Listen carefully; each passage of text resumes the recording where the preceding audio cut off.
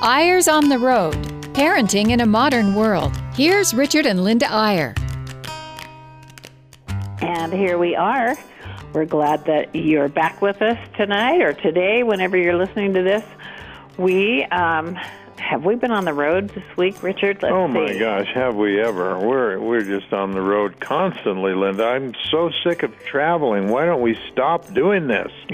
Well, lots of our traveling this week was to funerals, actually. It was a great Thanksgiving week. We had a wonderful time. We had 34 people here at our house, and we had a great experience with a long thankful list that we hung above the table. And for decoration, as the kids, it was the kids against the adults, and the kids obviously won the contest of what they're most grateful for, or the number of things they're grateful for. Well, they thought of more thankful things than the adults did because they have more things to be thankful for, like, they can run and jump, and we can't. Well, true, and also they can't cook very well. And so we were madly cooking. And they kept coming and saying, "What are you thankful for?" And I go, like heat, potatoes, boiling water, all those things that were right in front of me. But it was fun. It was great. And everybody, how many did we finally come up with? About 700, I think, things that we were thankful for.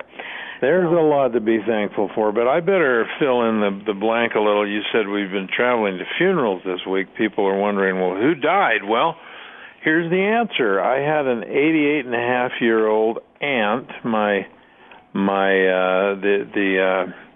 wife of my father's brother, a wonderful woman named Emma Ray Eyre, who had spent most all of her life in Logan, Utah, and I went up to that funeral, and Linda went to...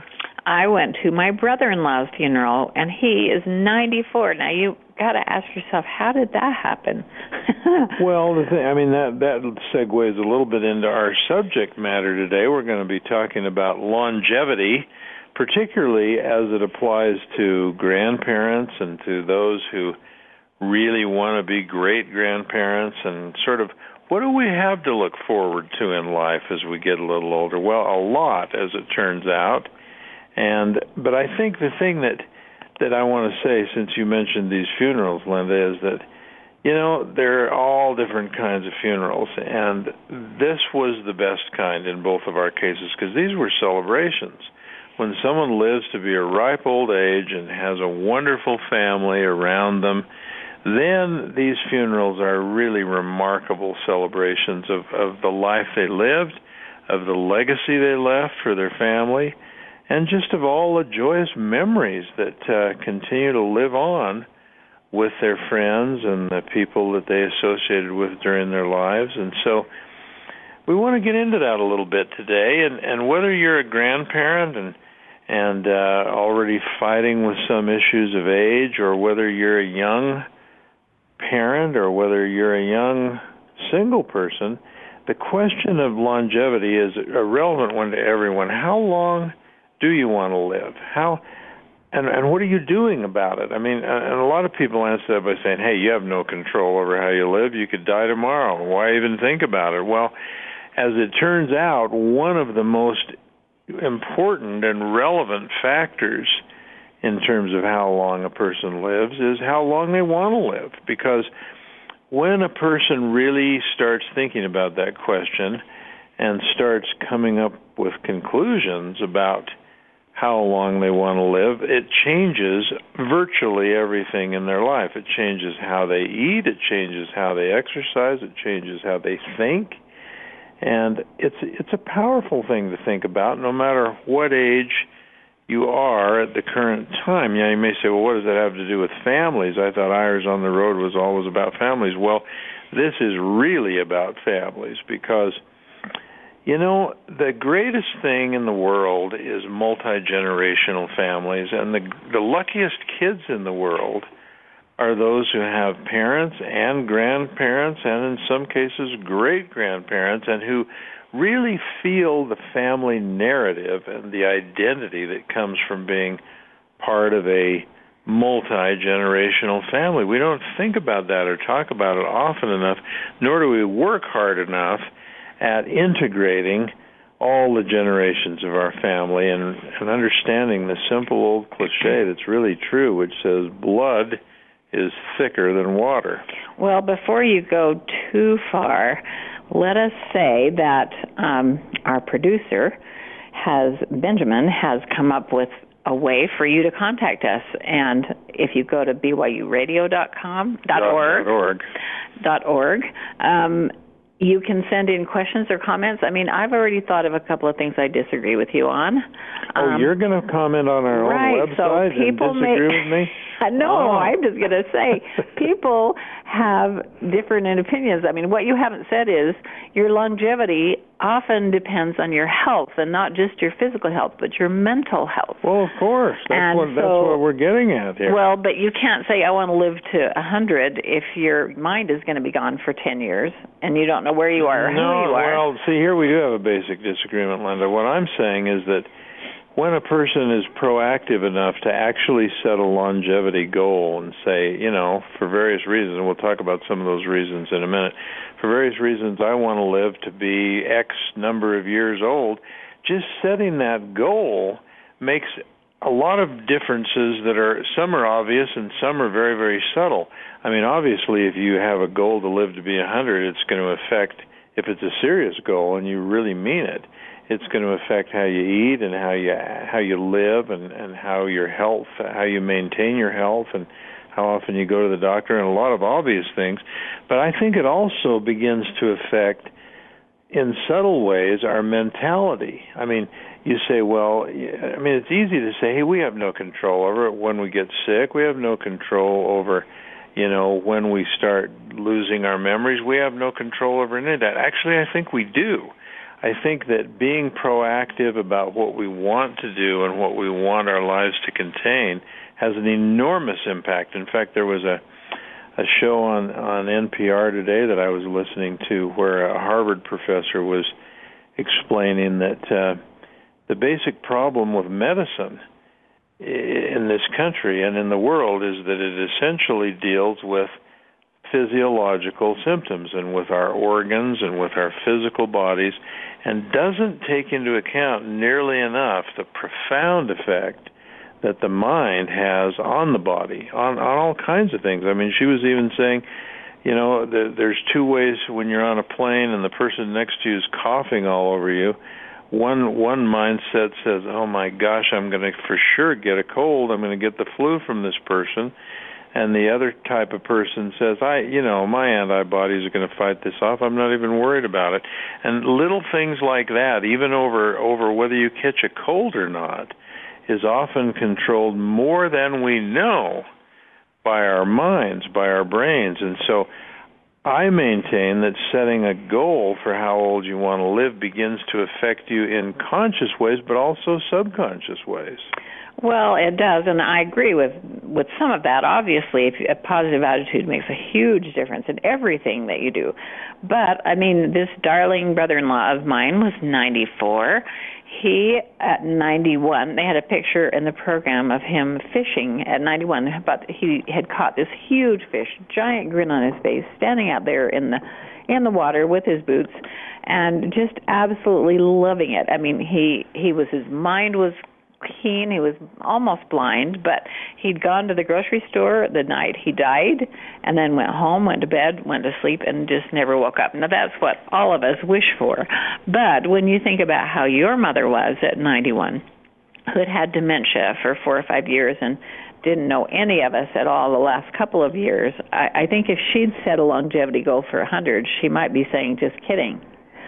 Because that's a miserable life when you are so unsure of your surroundings and you don't know who you are, or your personality is changing and you have no control over it. So what do you say about that? Well, one of the things we're going to get into in the second half of the show today is some of the practical aspects of on longevity and some of the things that people ought to be thinking about in terms of what do they want to live for. That's really the key question. It's not only how long do you want to live, it's what do you want to live for. And, some of the times when we're speaking, I'll just say this to you listeners, we most of our speaking and presenting is to parents, and it's usually about parenting and marriage relationships and balancing work with family and so on. But more and more, we're getting invitations to speak to people of our own generation, baby boomers essentially, most of whom are grandparents and so on. And one of the fairly standard ways that we begin our presentations, or I think we'll be doing this even more because it's so interesting, is to simply begin by asking people, how old do you want to live? I mean, if you could determine, if you could have your wish, how long would you want? If you could determine the age you'll be when you die, what would it be? And what's really fascinating, I think you'd agree, Linda, is that they sort of cluster into two groups. It's not what you might expect. There's a large group of people that want to live to be 100, or they want to live as long as they possibly can. They want to just live and live and live. And that's predictable. You'd sort of guess that would be the case. But there's another group of about equal size usually who surprises us a little and says, well, I think maybe, between 70 and 75 would be a good time to die. And of course, their reasoning is, I don't want to be a burden to anyone. I don't want to be impaired. I want to live only until I start serious decline, and then I'm out of here. And there are surprisingly few people in between. There are not many who say, I'd like to live to be about 82 or something, which is actually the average age people do live, but no one says that's how long they want to live. They all want to live longer than that or shorter than that based on their mentality, and it's quite interesting. Well, I think, speaking of their mentality, I mean, everybody would say, I would love to live to 100 if I could be physically fit and mentally healthy. Then, I mean, not everybody, but a lot of people would. But there are things that you have no control over. So let us just say one more time before we go to break that if you have a comment or question, this is brand new, thanks to Benjamin, and we're not sure. I don't know that we can get to it this show, but we can comment next week, or we can email. I think this. Well, and it's not only a site where people can ask questions. I mean, it's not like live radio where you're going to call in and ask a question, but it's a feedback mechanism that Benjamin set up, and what you can do is go to BYURadio.org, and then near the top on the right-hand side is a question and comments button. And one of the things that we're excited about is that we're going to base some of our selection of what our topics will be in future shows based on the kind of questions and comments and thoughts that come in online. So if you have a burning question about your parenting or about your grandparenting or about your family or about your longevity or how you can balance your work life with your family life or whatever, go ahead and send it in, and who knows, we might build a whole show around your question. But anyway, we've got to go to a brief break. When we come back, Linda, if you're okay with this, let's get to the question of what is there to live for? What are the good reasons for wanting a long, long life? We'll be right back.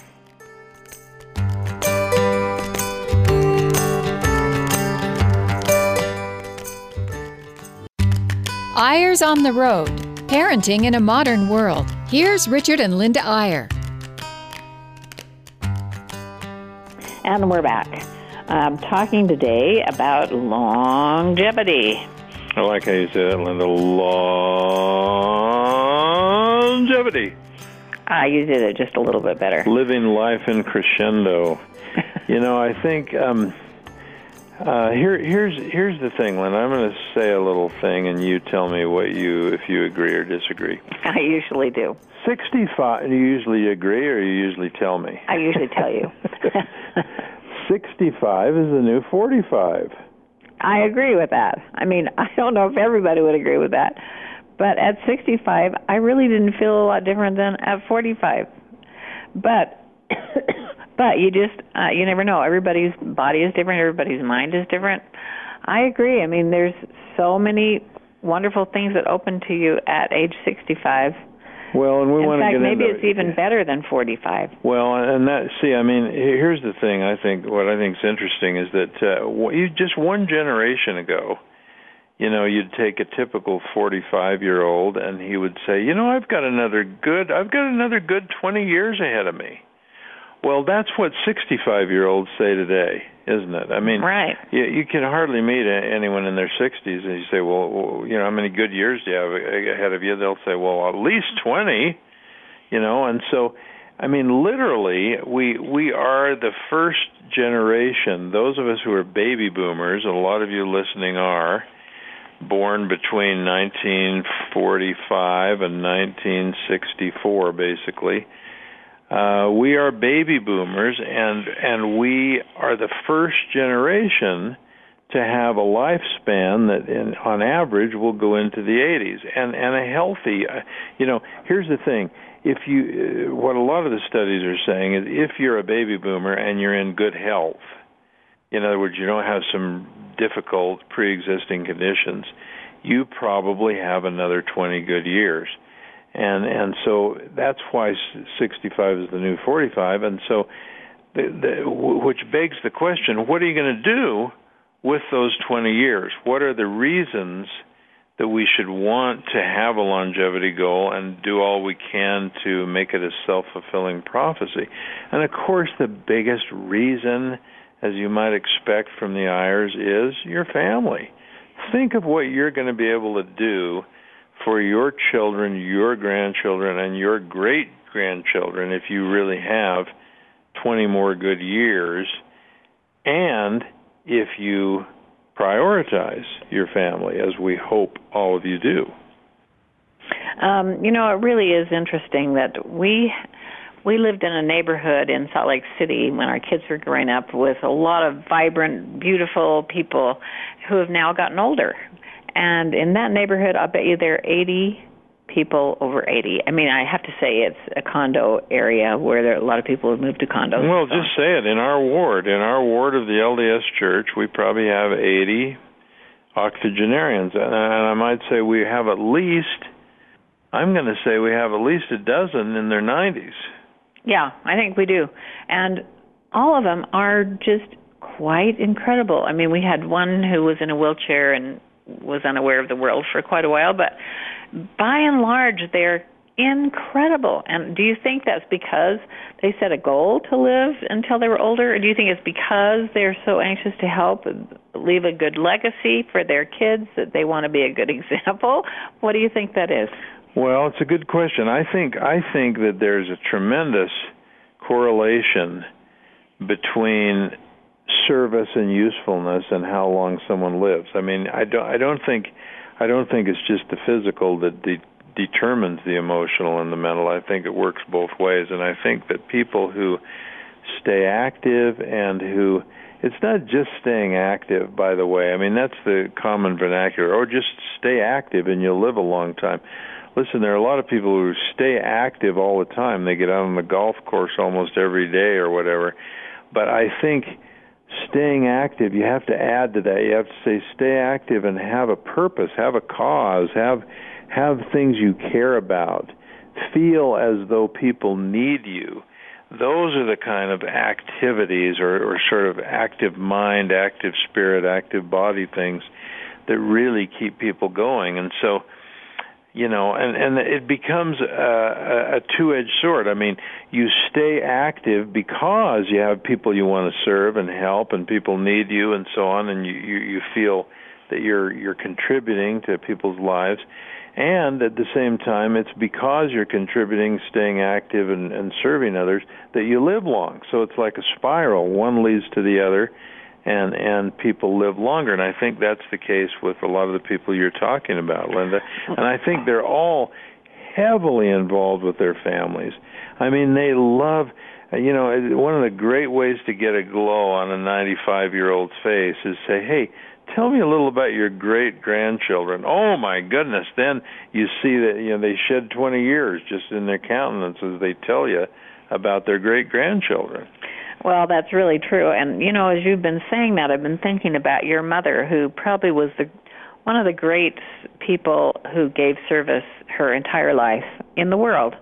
And she was a widow for 53 years, but she still continued to give. But then I realized, as you were saying that at the end, she said, I'm going to finish this family history. She did a whole book of her Swedish family for all of us, and she was making a great contribution. She learned how to use a computer to get pictures in it and so on. And she said when she did that, okay, I'm going to do this, and then I'm going to die. And guess what? She did it, and she didn't die. Well, but what's interesting is she did it and got finished with it, and then there was this rapid mental decline. That's what I'm saying. Yeah. That's what I'm saying. I mean, all of a sudden her mind was just gone. I think because she had focused on that for so long, like, this is what's going to happen, and then I'm going to die. And then she really did die in her mind. I mean, obviously there were some physical things that were beyond her control and so on, but it really was very interesting that the difference that it made in her life when she was in her 80s, late 80s, and had a goal to leave something for her progeny. Yeah, that is exactly right. I think it'd be interesting to ask this question, Linda. What if we were to ask, a lot of the listeners on this show are young parents, they're parents in their 20s or their 30s. What do you think the results would be if we said to them, how old, this is a corollary to the earlier question, how old do you want to be? What if we said, how old do you want your parents to live to be? Do you think they would want their parents to stay around longer than the parents themselves wanted to stay around, or do you think they'd be saying, well, as soon as I have to start taking care of them, let's have them go ahead and die? I think you have a wide variety of answers on that, depending on the parent and the relationship and so on. We know so many people who are our age who are waiting for their parents to die so that they can get their inheritance and go on with their lives and build their houses and do what they've waited to do until they got that. I mean, they're not standing prey over them and hoping for them to pass away, but it is really an interesting question because, it's so funny when we ask young audiences this, and by young I mean in their 30s and 40s, how long they want to live, and they say 72. Well, they get to 60 and think, oh, what was I thinking? I think I'll adjust that. Oh, my gosh, no. I mean, I'm not 12 years away from that. And just seeing, when we were young, 50 seemed old. Well, 40 seemed old, then 50 seemed old. Now when you think 70 seems really old and 80 is ancient. And, you really do change your view as you get closer to those older years. And the reason I posed that question is that I think a lot of you who are listening, who, if you're in your 30s or 40s, I hope you didn't tune out because you heard we were going to talk about old people. Because really, you're the key. I mean, the question is, how are you doing as a parent in terms of getting your parents involved with your children's lives? In other words, the real danger sometimes for older people is that they feel unneeded, and some types of personalities that doesn't bother them, they get involved anyway. But other types need an invitation from their own children to do more with their family, to do more with their grandchildren, to do more with their great-grandchildren even, because they want to feel useful. Now, this is kind of an American thing, believe me. In most of Asia and many other parts of the world, the grandparents are always involved. They usually live in the same home, right, with the other two generations. But here in this country, more than anywhere else in the world, there's this tendency to sort of separate out and find that the parents are living somewhere else. They're in a retirement community. They're somewhere removed from their progeny. And we think we ought to do all we can, no matter which generation we're a part of, to end that, to have this integrated, wonderful, multi-generational family where everyone's involved, everyone's needed, everyone's helping, everyone is reliant on each other. I remember sitting with a couple, I don't know if you remember this night or not, but we were in Denver at a ski resort and fire in the background and everything, and we sat with a couple that had organized the event, and they said, our biggest problem is that our parents don't want anything to do with our kids. Except for our second biggest problem is that we have a teenager that's driving us crazy. And so as we talked through for a little while, we realized that what they need to do is ask the parents to help them with their teenager for advice or to take them out and, feel it out and find out what they could do about it and so on.